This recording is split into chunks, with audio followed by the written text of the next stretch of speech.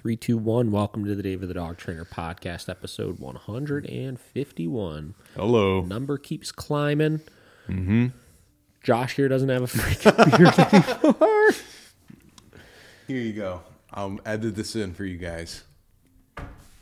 How's it feel? Does it feel lighter? Dude, while we were outside, I was like, whew. It's a little chilly under the chin. Yeah, it really does. Like when you have a thick beard, it really does insulate the face quite a bit. Yeah. And insulates my double chin so you don't see it. But now it's out there for the world to see. Yeah. Yeah, I just needed a little a little break for my skin. I don't know. It just got really bad this year. I don't know why. It's for anyone wondering, this is the first time I have not had a beard in about 12 years. So it was a shocking surprise to everyone in my life. Devin is not a fan. Yeah. Yeah. I actually didn't even think to ask that question. Yeah, she was not happy about it. She just kind of looks at me and laughs for the last couple days. So. Yeah. You got to get, Joe Rogan talks about sometimes that thing that you just... it's like the jaw thing. Jazzercise. Work that fucking jawline muscle, Or what's the other Be thing? looking like Brad Pitt. Mewing? Is that what they do? I don't know what that is. You gotta, you push your tongue to the top roof of your mouth. Why do you do and that? You just hold it. Why? Because it's supposed to do it or no? Do you feel it like... No, not really. Oh. You're not mewing enough. Yeah. The guy's name was Dr. Mewing that came up with it. But all the TikTok chads, that's their thing. I think I saw a YouTube video. Not a YouTube video. It was not YouTube. It was an Instagram video of the Liver King one time, and he was fucking. He would have this like towel that he would bite down on that would be attached to like a chain. That would be attached to like a sled with weights on it. And he'd be like, just like pulling fucking weights all over the place with his mouth. Oh, that dude, ridiculous. Yeah, ridiculous. Crazy man that was. Yeah. Yeah. So that was. It's been an interesting couple days for me. I like it. Yeah. You've done it. You do it like every couple years, I think, right? Yeah, it's been a while, but I don't really do it much anymore. At this point, I feel like you're like, that ship it's easier just to like clip it down a little bit, you know? And did you see the video I sent you of what we were watching? No, I don't know. What was it? Of your music video. Oh, Jesus. Ghosts. Yeah. I was shaving in that. Yeah, you were shaving in that, but you had the plugs too. Yeah, the big white ones. Yeah. You had the scene hair too at the time. Yeah. I was like, we were going through like memory lane or something, and it was like in the recommended. I was like, oh yeah. Click it. Yep. Hell yeah. Well, I've got a list here. Things to talk about, which is cool. That means I'm prepared, which is positive. Wow. What's been new this last week? Anything aside from you not having a beard anymore? Went to Chula, shot Chula day before yesterday. That was fun.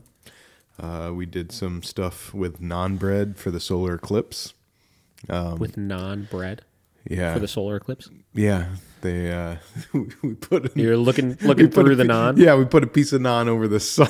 That's like your eclipse glasses is the naan. Yeah, so that was one of Alex's ideas. So I think it's a good idea. Yeah, it was good. Then we did a little drink smash, high speed. That was fun. I've never done one of those. It looked really cool. So nice. What else did I do? I don't think I did anything else this week. Just catching up editing. Bro, we've had a busy week. Yeah, how about you? Tons of lessons, tons of interesting things to talk about. We had a video go I don't know if we've had a chance to I don't think we've had a chance to talk about this since. No, we haven't. I mean, I feel like the last couple episodes were like reaction videos or guest videos. Yeah. Right? It was. Okay, so we had a client come into town from Chicago and spend the weekend with me. We've had many clients do this in the past. I always plug it, let everybody know. If you don't live in the immediate Cleveland area and you are interested in still working with us, an option that you could do that we have many clients take advantage of is a condensed weekend program. So basically what that is we take our 10-session one-on-one program, which is 10 hours of time, right? And we condense it down into 4 days where we do like 3 hours, 3 hours, 2 hours, 2 hours. right? And obviously that equates to 10 hours of total time. And the thing that I really like about those programs is it's not for if you want to like fully off-leash train your dog and the dog has zero training on it or anything like that, because obviously you need more time for those types of things. But what we can do is we could get all of the necessities established with the dog. So leash walking, some basic positions, you know, from a command standpoint, we could get you to a place where you could manage the dog very well in, you know, 99% of circumstances. But we could really, really hone in on specific behavioral issues, right? So this particular client came in. She wanted to brush up on her commands and stuff a little bit. She had a little bit of training on the dog, and we were able to get the commands in a pretty good spot. But past that, she really wanted to work on off-leash recall was a specific thing that she wanted, and then dog socialization, right? So we were able to obviously hone in on those specific things and get them into a really great spot. And the dog socialization side of things, the dog came in, had some fear aggression issues, and we posted some video of him, and it went like bananas viral on fucking Facebook, right? Which is a random platform for it to happen on. But it's got like 3 million views on Facebook, like thousands of comments, whatever. Instagram, it's doing very well on right now, too. I think it's approaching like 500,000 views on Instagram. TikTok, it did pretty well on. I mean, just all in all, it really kind of popped off a lot, and it sparked all sorts of different questions and comments and concerns and stuff like that, which I want to take today as an opportunity to kind of get into the weeds of some of those types of things. Because anytime you have a video that kind of starts popping off like that, you're going to have the internet coming full swing at trying to point out all the things you're doing incorrect. Oh, yeah. And, you know, unfortunately, most of those things that they said are just not really accurate.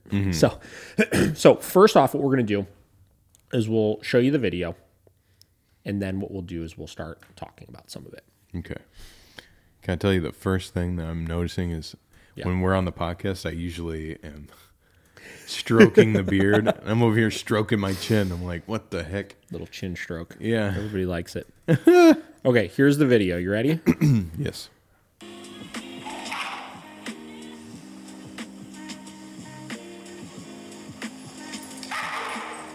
Doesn't know how to handle the in-your-faceness.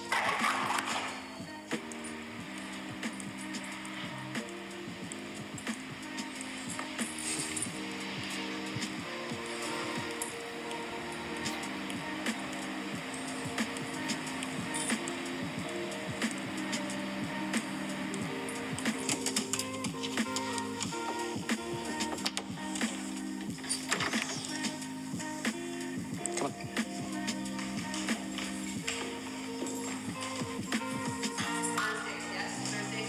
Did we confirm that? Yeah, let me just triple check. Yep, Thursday 7.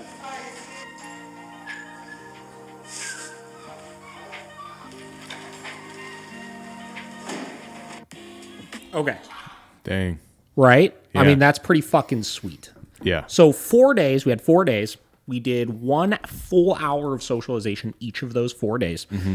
And over that time, you see the dog progressed from initially shut down, right? Super scared, tail tucked, reacting and snapping at the other dogs to try to get them to go away because he was scared of them, obviously. And then we showed each day progress updates from it. You know, day 2, obviously, in a small group, he was starting to get curious and sniff and interact.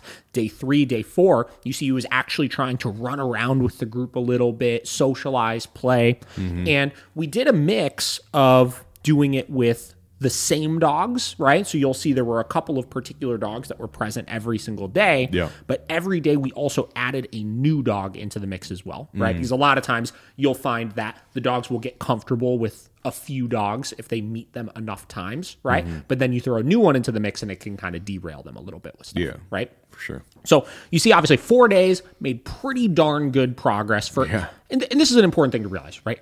4 days, guys. Yeah. Right? Because as we start reading some of these comments, I feel like a lot of people are acting like it was like 4 years, right? Yeah. Yeah, for And sure. it's 4 days, right? So what I want to do is we're just going to start reading some comments, right? And we're going to just real time react to these comments. comments. Okay. Right? So let me find the video on Facebook real quick here, and we'll kind of get into this a little bit. Oh, of course it's the Facebook. Bro. Facebook and TikTok. The comments are actually absurd, though, like a lot of them. Okay. So, first one, right? This is from Bill. Oh, thanks, Bill. Bill says, I'm not impressed. The only thing that changed is the dog didn't snap at the other dogs in the end. The body language was nearly identical all the way through. The part you call play was not at all. The way the dog went up on his back legs is not play. Okay, so let's break this down here. First off, he's not impressed. Yeah. Right? Dang, Bill. Well, Facebook, we're not here to impress you. Yeah. Right? Sorry, Bill. Thing number 2. The only thing that changed was the dog didn't snap at the other dogs. That's an important thing that changed. Yeah. That's maybe the number one thing. That's an important thing that changed. Thing number 3. The body language is nearly identical all the way through. Okay, let's watch this one more time. Did he watch right? the same video? Okay, so here we go. So we have snapping. We have tail tucked, very insecure, snapping. We have snap. Yeah. Right? Now we have tail up, sniffing, allowing to be sniffed. We have pursuing interaction.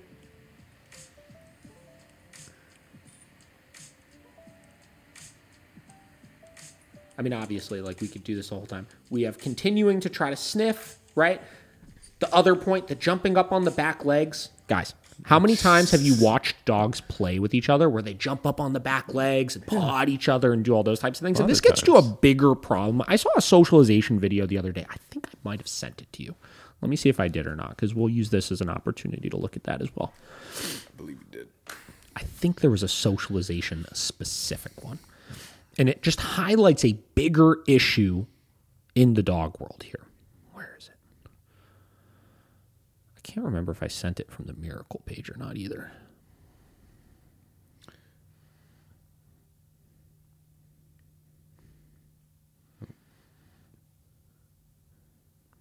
I think I did. Hold on. Bear with me a second, guys. Got it. Here we go. Okay, let's watch this video.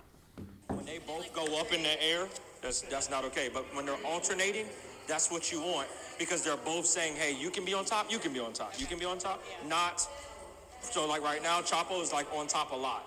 So what we would do in a second is if Chapo doesn't allow him to get a chance, we're going to pull Chapo off and kind of calm him down. So right there, he kind of went under. So you just watch. So you see how Walter's the only one that's going down? And now Chapo's going for the neck.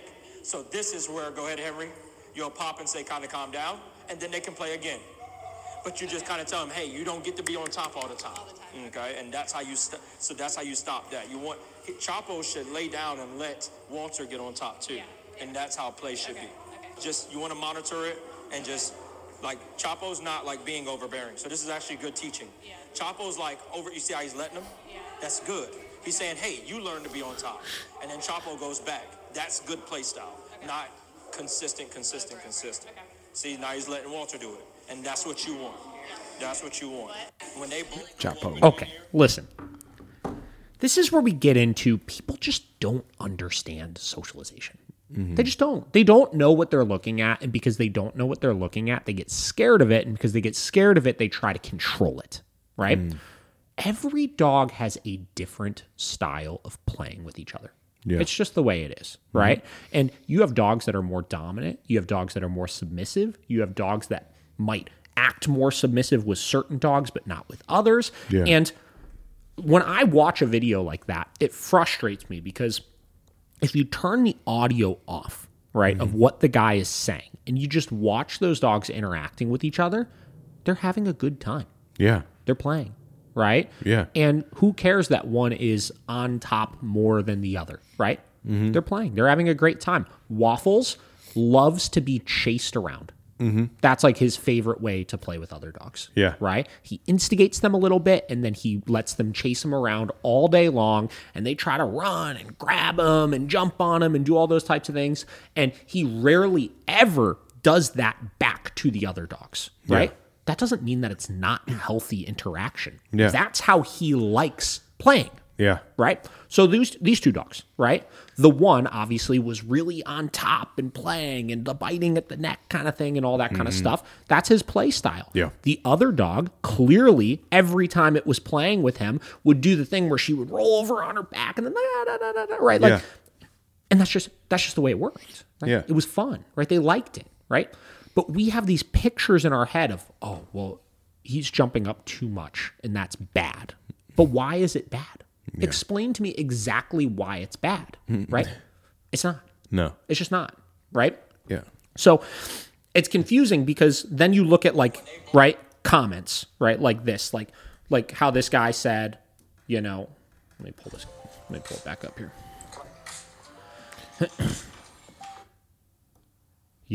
The way the dog went up on his back legs is not play, right? So first off, we just then saw a conflicting video that's saying that going up on the back legs is play, but they have to reciprocate and go back and forth with each other, right? Which is also not the case, right? Like those two ideas obviously conflict with each other. Yeah. And then you could look at it from the other standpoint of like, oh, well, no, he was trying to mount the other dog. But guess what? When Vera plays with all of my other dogs, she'll try to mount them from time to time. Yeah. Right? Oh, Which yeah. gets back to what is play. Play is a back and forth display of dominance of two dogs competing with each other. Right? And what is mounting? It's a way of a dog competing with another dog. Right? Yeah. And I've said this 1,000 times before. Mounting is not a problem. Mounting, the response dogs have to mounting is usually where the problem lies with things. Right? So whatever. So that's comment number one. Yeah. The next one. This is a big one that a lot of people said.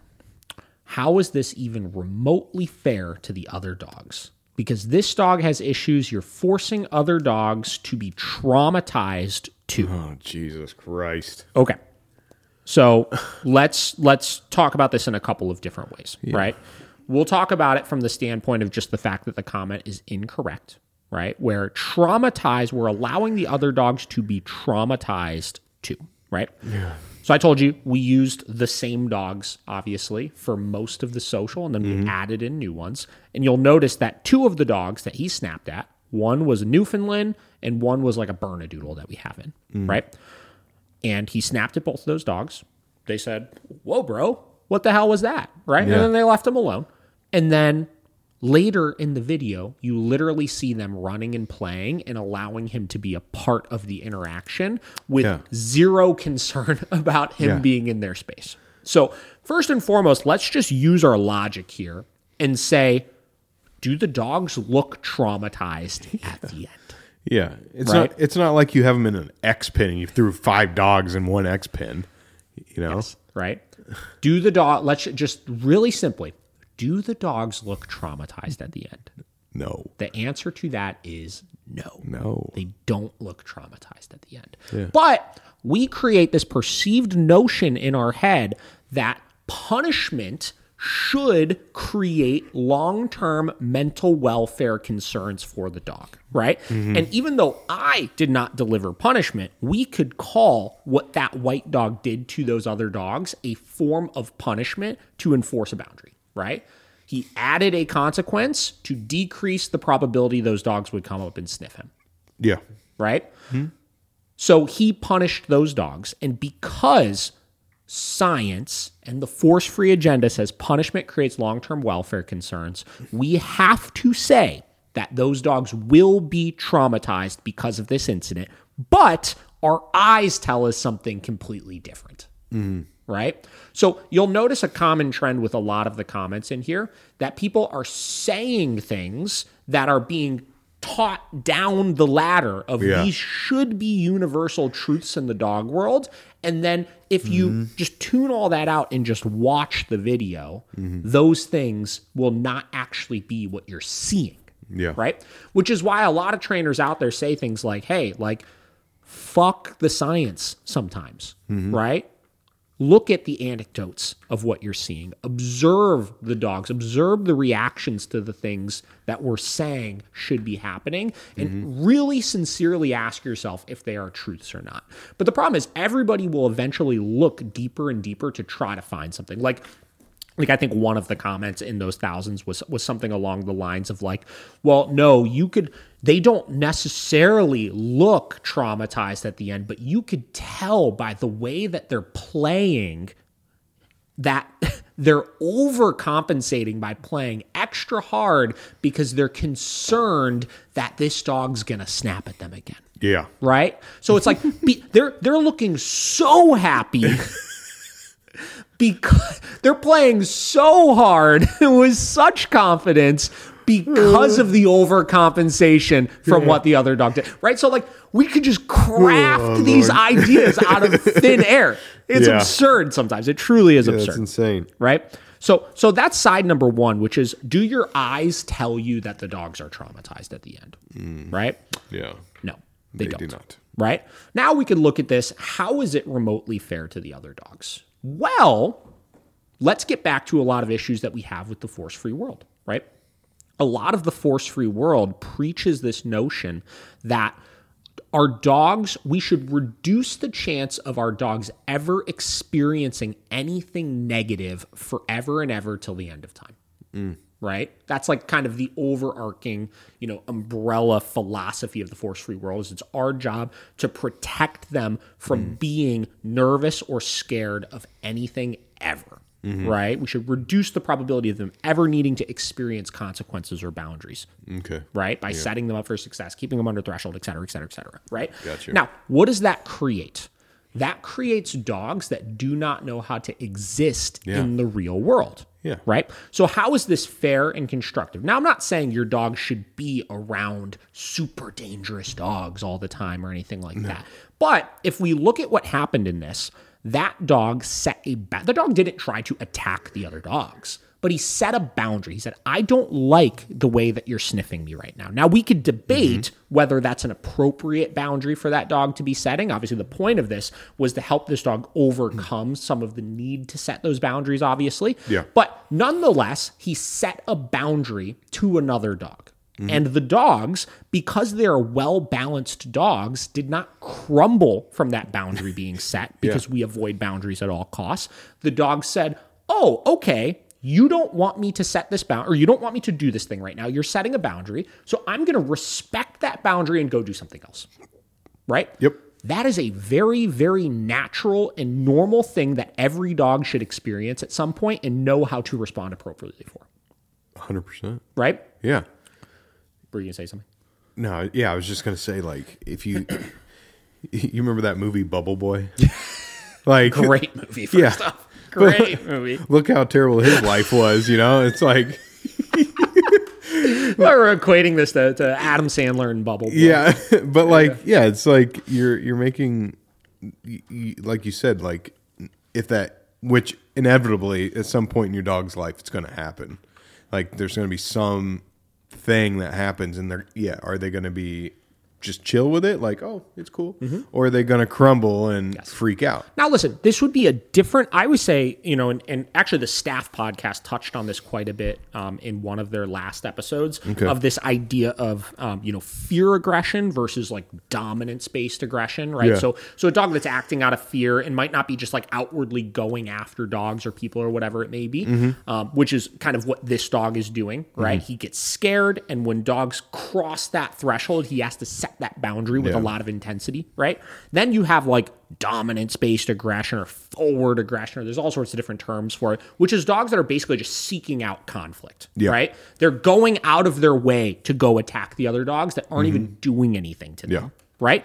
That would be a different story. If we were putting a dog into that group with no intervention from our part and just letting him just repeatedly go after dogs that were minding their own business, that would be an unfair situation to put dogs in. And that would be a different place where we would step in and intervene and not allow for that to happen. So the other dogs realize we got your back. We're going to set those boundaries for you. Yeah. Right? That's not what's happening at all in this. If anything, that's the most normal situation a dog can be in, which is they're interacting with another dog. Dog sets a boundary, and those dogs learn to leave that dog alone. That is essential for any dog to learn, not just to help other dogs overcome some of their hurdles, but to help keep them safe. Because where do a lot of puppies get themselves into trouble is they don't know those boundaries yet. They continue to persist, and then they wind up getting hurt because of it. Yep. Right? Yep. So your dog should experience some of that kind of stuff. 100%. Let's see what else we got here. Okay. This is from Lex. Lex says, this is called flooding, and it's one of the most unethical and ineffective ways to train a reactive or aggressive dog. I wish trainers like this one invested time in getting a proper education because they clearly have no idea what they're doing. Oh, Jesus. Okay. Right? So let's start off with flooding. Right? So what is flooding? Right? Let me pull up the actual definition of it. Let me see how accurate my definition is. Okay. Let's test myself a little bit here. So flooding is basically exposing your dog to a trigger in large doses. So putting them in a situation where they are over threshold, right? You have essentially you're putting so much stimulus on them where you're essentially putting so much stimulus on them where they don't react and they learn to just internalize their response to things as opposed to outwardly react to it. Do you got the definition or you want me to look I'm it up? getting it up right now. You keep going. All right. Well, you read it to me. That's what I need to know before we move on. Yeah.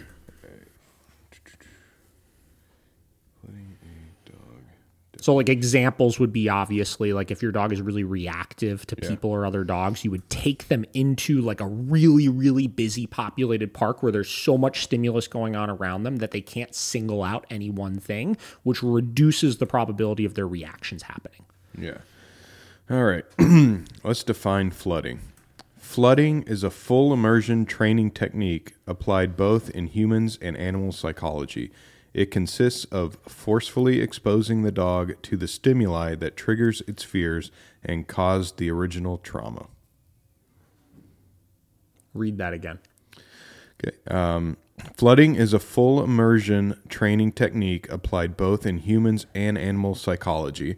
It consists of forcefully exposing the dog to the stimuli that triggers its fear and caused the original trauma. I feel like that's not really a definition, though. That was the best I could find. There, definition of flooding in psychology. Here we go. Flooding. Here we go.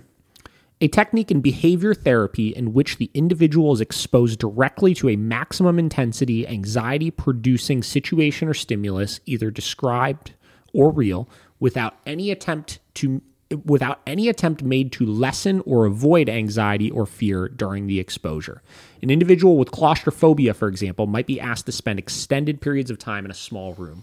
Flooding techniques aim to diminish or extinguish the undesired response to a feared situation or stimulus and are used primarily in the treatment of individuals with phobias and similar disorders. It is distinct from systematic desensitization, which involves a gradual step-by-step approach to encountering the feared situation or stimulus while attempting throughout to maintain a non-anxious state. See also implosive therapy. Okay, so I feel like I was pretty spot on with it. Yeah. This is obviously worded way better than I described it, right? So it's a maximum intensity anxiety producing situation or stimulus, or exposed to a maximum intensity anxiety producing stimulation or situation. Yeah. Okay. Sorry, mine was from McCann Dogs. So Well, yeah, this is the American Psychological Association. yeah, that's better than McCann Dogs. This is a pretty good one. Okay, so here's the thing. First and foremost, is it flooding? Like, sure. Right? Like, but like with that logic, we would say that if you're doing anything with the dog over threshold, it's flooding. Right? Yeah. Because it basically says if you're exposing the dog to something that is maximum intensity, anxiety producing situation or stimulus without any effort to reduce the anxiety, right? Which is pretty much any situation you do, right? Like them bringing their dog into our facility, right, in many cases is flooding. Yeah. Right? Because you're bringing them in and we're not doing anything to avoid the anxiety, right, involved in the process, right? So my issue is, okay, so this dog has an issue with interacting with other dogs, right? Yeah. Let's look at a way that we could do it in a non-flooding way, right? Okay, so first and foremost, let's start by saying this dog doesn't have an issue with being around other dogs. You could have him 3 feet away from another dog, and he's not going to do anything. Yeah. He's fine. It's not a big deal, right? His trigger does not start until the dog tries to interact with him, right? That's it. Plain and simple, Really? right? So in order for us to do it in a way where it is not technically considered flooding, is we would have to put him with another dog. We would have to allow that dog to start approaching until I start seeing the stress happen and then remove them from the situation. Have the dog approach right to that line where it starts becoming stressful, remove them from the situation, and then using counter conditioning and stuff as well, right? So that the dog's threshold starts becoming increased. So that when the other dog comes up and starts sniffing, before he feels like he needs to set the boundary, we're removing him from the situation. Now, we could argue that if I did that for 27 years for the end of time, right, I might be able to hit a point where other dogs can come and sniff him and he doesn't react and whatever, right? Did you say 27 years? 27 years to the end of time, right? Okay. And if you have perfect timing with everything, right? And if you have perfect control of the other dog that you're using where you could on a dime call them away from the dog, which is not an unrealistic thing to have, obviously. But like, at what point do we say, like, for many dogs, walking out their front door is flooding. For many dogs, having a guest walk into your house is flooding, right? At some point, we have to say, this dog's threshold is unreasonable. It is not conducive to help the dog overcome day-to-day hurdles or for me to be able to live a normal life with this dog, right? And on top of that, we have to look at the things where, this is a big key, I think, when it comes to any of these types of training techniques, is the thing that's happening actually scary? And I understand dogs can have a different perception of scary, but in many cases, dogs have a perception of what is scary because of their anticipation of what might happen. It's not that the dog sniffing them is so aversive that they need to stop the dog from sniffing them. It's that he has a perception in his mind that the dog sniffing them is going to lead to something really, really negative happening.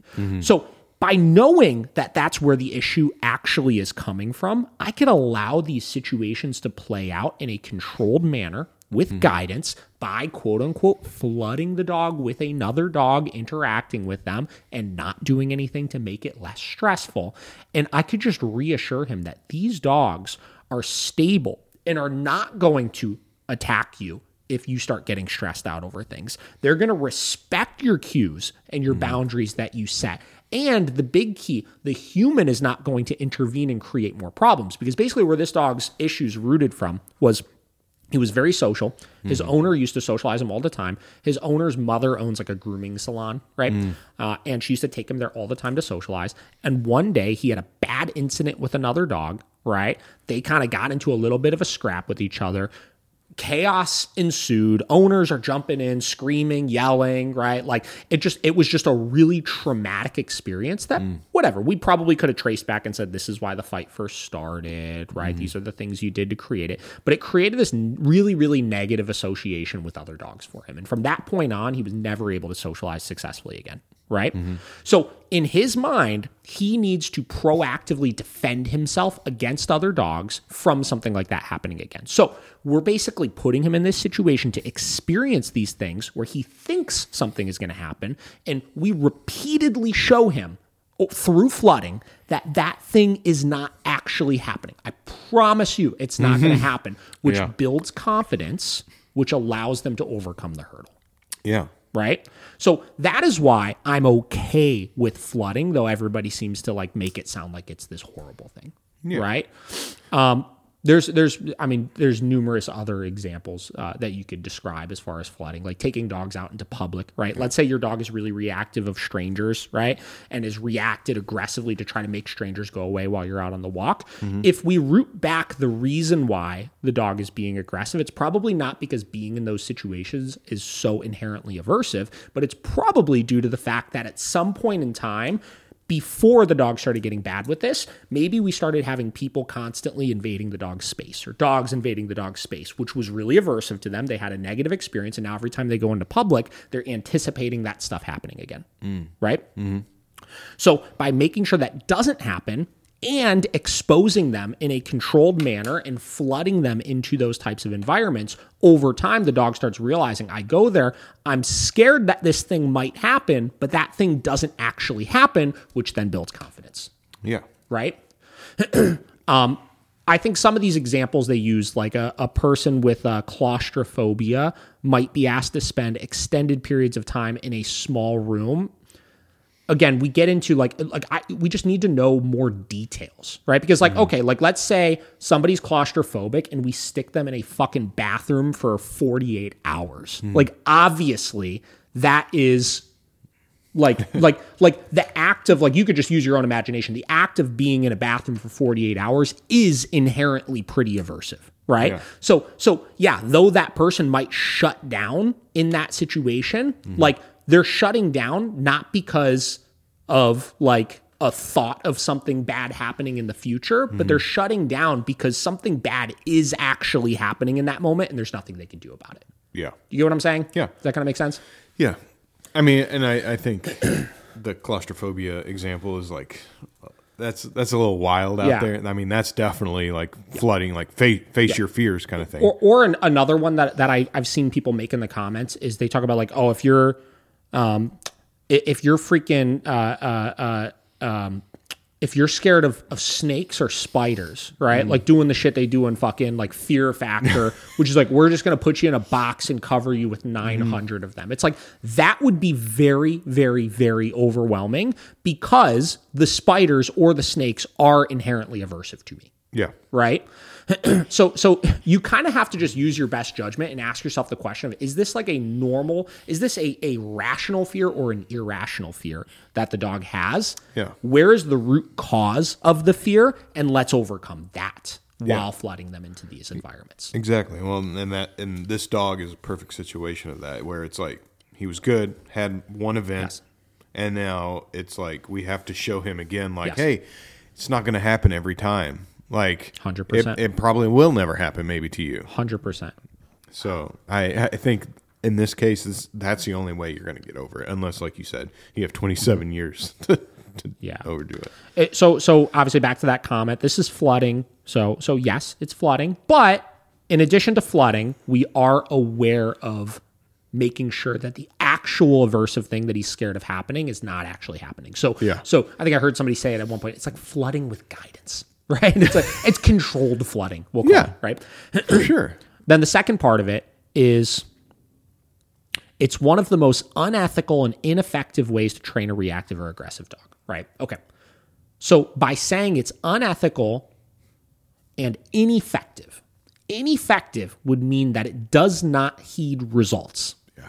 This is where you get back to, what do your eyes tell you? Yeah. Does the dog look better?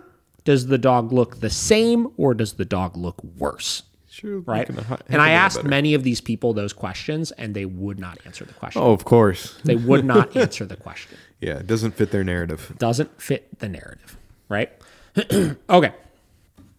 Next one here. We got a lot of comments on the muzzle, right? So this person said, that muzzle is too small to be used longer than a short 5 minutes. Breathing should not be restricted. Full pant room needed. Okay. First off, you'll see in the video, everybody can go ahead and watch it. We can play it again here if you want, right? There is a solid 3 inches under that dog's jaw that he could fully open his mouth and breathe. He could pant. He could drink water with it on. He could eat treats with it on. It is snugly and comfortably fit, and it is completely secure. Yeah. Baskerville muzzles are made for prolonged use for those reasons that they allow the dog to do all of those things. Yep. Okay. I'll find a couple other ones on the muzzle specifically because I actually have a couple muzzles here that we could talk about. Okay. Cool. Many people said, are those e-collars on the dogs? So again, instead of just watching the video and observing the dog's behavior, we see that there are e-collars on the dog, which what narrative does that play? Oh, there's e-collars on the dog, which means that you're suppressing the behavior. And anytime we're using an e-collar, the dog's behavior should be worse after, right? Yeah. So it was funny because a lot of the people that were talking about the e-collars on the dog, I asked them, they said, those are e-collars on. They said, are those e-collars? I said, yes. They said, oh, well, unethical trainers like you just know how to suppress behaviors. Okay, guys, I said this a bunch of times and nobody believed me. Two things. One, not one single correction was given to this dog with an e-collar, with a prong collar, with a leash, with anything to help him overcome these things. Yeah. I did not need to do anything aside from control the environment that he was in order for him to overcome these hurdles. Yeah. Right? Thing number two, they said, well, if you've used the e-collar before with him, even if you didn't use it in this training exercise, he knows what that e-collar means. Oh, God. Which, right? I mean, he goes, yeah. You can't win, Josh. You can't. You can't win. He knows what the e-collar means and is sitting there in fear of what the corrections might be coming, right? Oh. So this is another one that was actually really fun because I was able to, and again, people didn't believe. You can believe me if you want. You can not believe me if you don't want, right? Yeah. Okay. Guys, so this dog came in for a week-long program, or a weekend-long program, right? When he came in, day one, he did have an e-collar on his neck, but it was because his owner just purchased it and knew we were going to be using it at some point in the training process. Mm. We did not use the e-collar with him until day 3. Oh, so he had never experienced electronic stimulation on his neck until day 3, which, if you've seen the video, was well after he started making all of the progress. Yeah. But he knew what it was, But he knew what it was. He was in fear. Okay. Can't make this stuff up, folks. Yes. Obviously, many of these other ones. This is not training, period. It is a temporary fix without addressing the underlying problem. Okay. What? We just talked about the underlying problem and how we were combating the underlying problem. The underlying problem of this behavior is his fear of what might happen when he's socializing with another dog. So we're addressing the underlying problem by making sure he does not experience the thing he's scared of potentially happening so his confidence can grow. Exactly. What is he watching? Methods like these do fail. Perhaps not 100% of the time, but certainly more often than not, and it isn't the irresponsible trainer or owner that suffers, it is the dog who more often than not ends up being euthanized. Okay. First off, any training method can fail, and failure does not come from the training method. Failure generally comes from not following the training method and the safety protocols well enough. So let's say, how could this method fail? I'll give you an example on how this method could fail. So by the end of this program, was he perfect? No. It was 4 days, right? Did he make massive progress? Absolutely. Yeah. Does it now need to be generalized to other dogs that he meets? Absolutely. Yeah. So what does the owner need to do in order to maintain this? Because that was another question a lot of people asked is like, how is the owner going to follow up with this now that the dog is not with you anymore, right? Well, she saw from start to finish how he progressed from being at his worst to at his best, right? We created a blueprint of how we introduce him to other dogs in a safe manner and help him overcome things at this level and achieve this level. So what she needs to do is every time she introduces him to another dog and generalizes this to another dog, she follows the exact same process. Plain and simple. How could it fail? What we'll see sometimes is that owners will have a couple successful goes with this, and then what they do is one of two things. One, they start getting a little too willy-nilly with what dogs they're introducing their dog to. They start introducing their dog to the wrong dogs, and then a bad situation happens because it was the wrong dog to socialize your dog with, and it reassures that fear of what might happen again. Yep. That's thing number one. Thing number two is the dog starts doing really, really good for a while, and then we don't follow that blueprint anymore. We say, he'll be fine. We'll just let it happen, right? And get a little too confident with it. Yeah. You put him in a situation, bad things happen, you don't have the safety protocols in place, and then it sets the dog back again, right? So sure, that's a risk. It absolutely is a risk. Yeah. But you know what else is a risk? You saying that we shouldn't introduce this dog to other dogs because he has these aggression issues. So we're just going to avoid other dogs forever and ever till the end of time. And then you avoid them until you can't avoid them anymore, until something bad actually happens. Yeah. And then you're set back because of it. Yeah. Right? Obviously, these other ones, so unfair to put the dogs in the position of being charged at. Shock collars on most of them. Oh my God. Okay, we talked about this before. We talked about why it is a fair position to put the other dogs in, why nothing bad is actually happening to them. Shock collars on most of them. Again, we talked about in this particular dog's case how obviously we didn't even use the shock collar with him until day 3. So clearly that didn't cause any problems with him. No. And then all the other ones that are happy running and playing and having a great time, because they have e-collars on their neck, it means that they're traumatized. Yep. Which we know is bullshit, right? Yep. So again, use your eyeballs. When you look at this dog, does this dog scream traumatized, right? We see this a lot, and we hear stories of this all the time where clients are out and about with their dog and the dog's being unbelievably well-behaved. And people come up and they're like, oh my God, how do you get your dog to behave that way? I want my dog to listen that way. He's so well-mannered. He's so calm and polite, et cetera, et cetera, et cetera. And then they say, wait a minute, what's that on his neck? And then we say, oh, it's an e-collar. And they go, oh, got it. Right? Yeah. So your eyes told you before you knew there was an e-collar that, wow, that is a really sound, solid dog. Yep. But your brain tells you, because you've been told e-collars make things worse, that is a really, really, really sad, traumatized dog. Yep. Right? Jesus.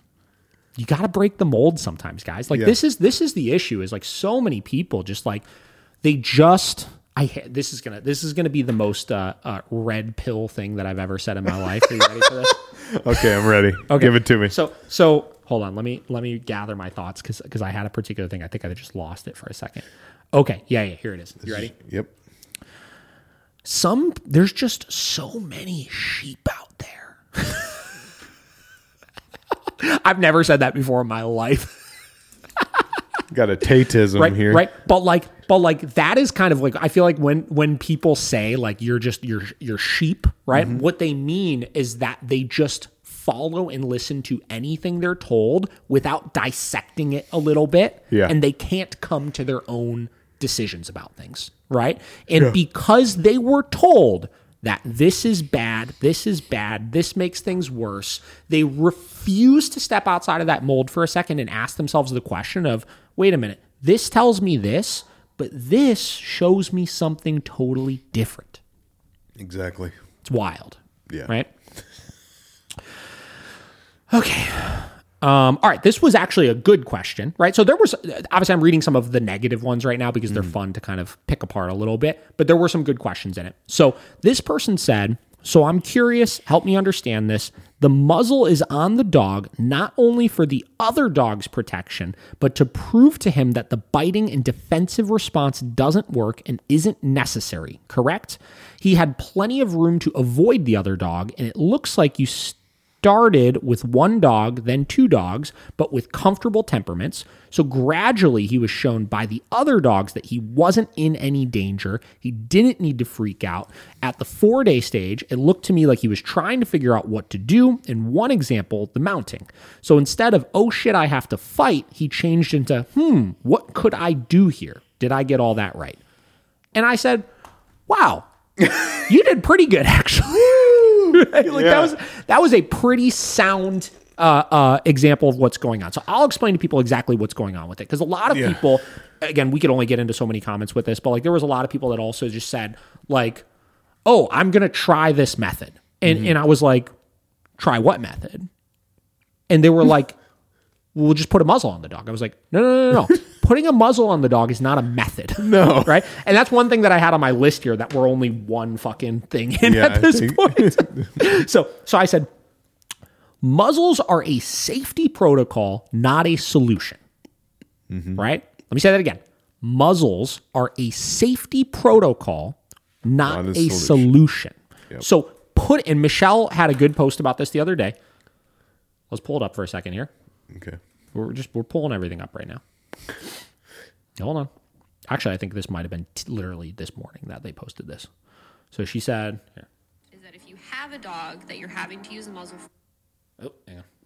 and you're going out in public, the muzzle at that point should be not because you don't have control of the dog. It should be that you can't control the environment they're in. If your dog is still out of control, slapping a muzzle on and taking it there is inappropriate. You should not be doing that. Your dog shouldn't be actively lunging and muzzle punching people and not being able to function in that type of setting. If that's still happening, then you need to scale back and either do more low-key training and not outdoor shopping center or something like that quite yet. Those moments are to have the muzzle on the dog because I'm confident I can control this dog. But if a random kid came up and tried to grab its ear, I need to cover my ass and make sure that nothing is going to be dangerous about this situation. Right, you've already worked your success up to that point instead of just... Okay. So basically, in a nutshell, she's saying if your dog is out of control and you don't have a plan on how to overcome your dog's issues of being out of control, don't just put a muzzle on the dog and continue to put him in the situation exactly how you've already done it up until this point that's caused the dog to be out of control. Right? Though to the outside looking in, it's like people that don't know anything about what they're looking at there might just think, oh, they just put a muzzle on the dog and that's it. Right? Yeah. Well, yes, in the case of this dog, we just put a muzzle on the dog and let the dog work through some of its issues. But all of the changes we made weren't things we were doing. They were things we were not doing, right? Yep. So we were not causing problems by having resources out that the dogs can possibly fight over. We were not interacting with the dogs to create conflicting messages of you need to guard me. We were not putting the dog around unstable dogs that are not going to respect his boundaries or be too intrusive or be potentially unsafe to reassure his fears, right? So with this individual dog, there was a lot of things we did on top of just putting a muzzle on the dog, right? So whatever. So back to the comment that this person had. So they were pretty spot on. So they said, I'll read it again here, right? So the muzzle is not only for the other dog's protection, which that part is 100% accurate. Obviously, as we're doing these types of things, we need to keep the other dogs safe, right? But to prove to him that the biting and defensive response doesn't work and isn't necessary. So doesn't work and isn't necessary. The only part I would disagree with is the doesn't work, right? I think a very important skill for dogs to learn that have issues socializing with other dogs is that they can set boundaries and that those boundaries do in fact work, right? And a lot of these dogs, especially if we've tried to suppress it in the past with behaviors like this, or other dogs have never respected those boundaries and the socials have gone bad and stuff, is they start off with this like level 100 boundary setting, right? So in his case, his boundaries were like full bore, like get the fuck away from me, right? Yep. And as he learns that worked, the next time he's going to be able to try it with a little bit less intensity. Right? So, okay, that worked before. Maybe I don't have to put all of that into it. And then if that gets reinforced, like that worked too, maybe the next time I could even get away with a little less intensity, right? Where you get them down to a manageable level of boundary setting, right? But the part on, so I would disagree with the doesn't work, but the isn't necessary, she's spot on with, right? Because again, if you look at the root cause is what might happen, not what's happening in the moment, right? So as he runs into these situations and he realizes he can set boundaries, but also nothing bad is happening, he starts to realize that the behavior isn't necessary, which is where you see the total extinction of the behavior, right? So it's a twofold thing that's happening. We're showing him his boundaries do work. We're keeping other dogs safe while he's setting those boundaries, which teaches him to de-intensify it a little bit. And then we're showing him that nothing scary actually happens, which helps him overcome the hurdle. Right? So I like that comment because that really, they did do a good job of, let me look at what I'm seeing and let me ask some intelligent questions on what's happening. And they hit it spot on. Thank you. Okay. Let's Let's see what else we got here. And then we got a bunch of really awesome, comments and stuff.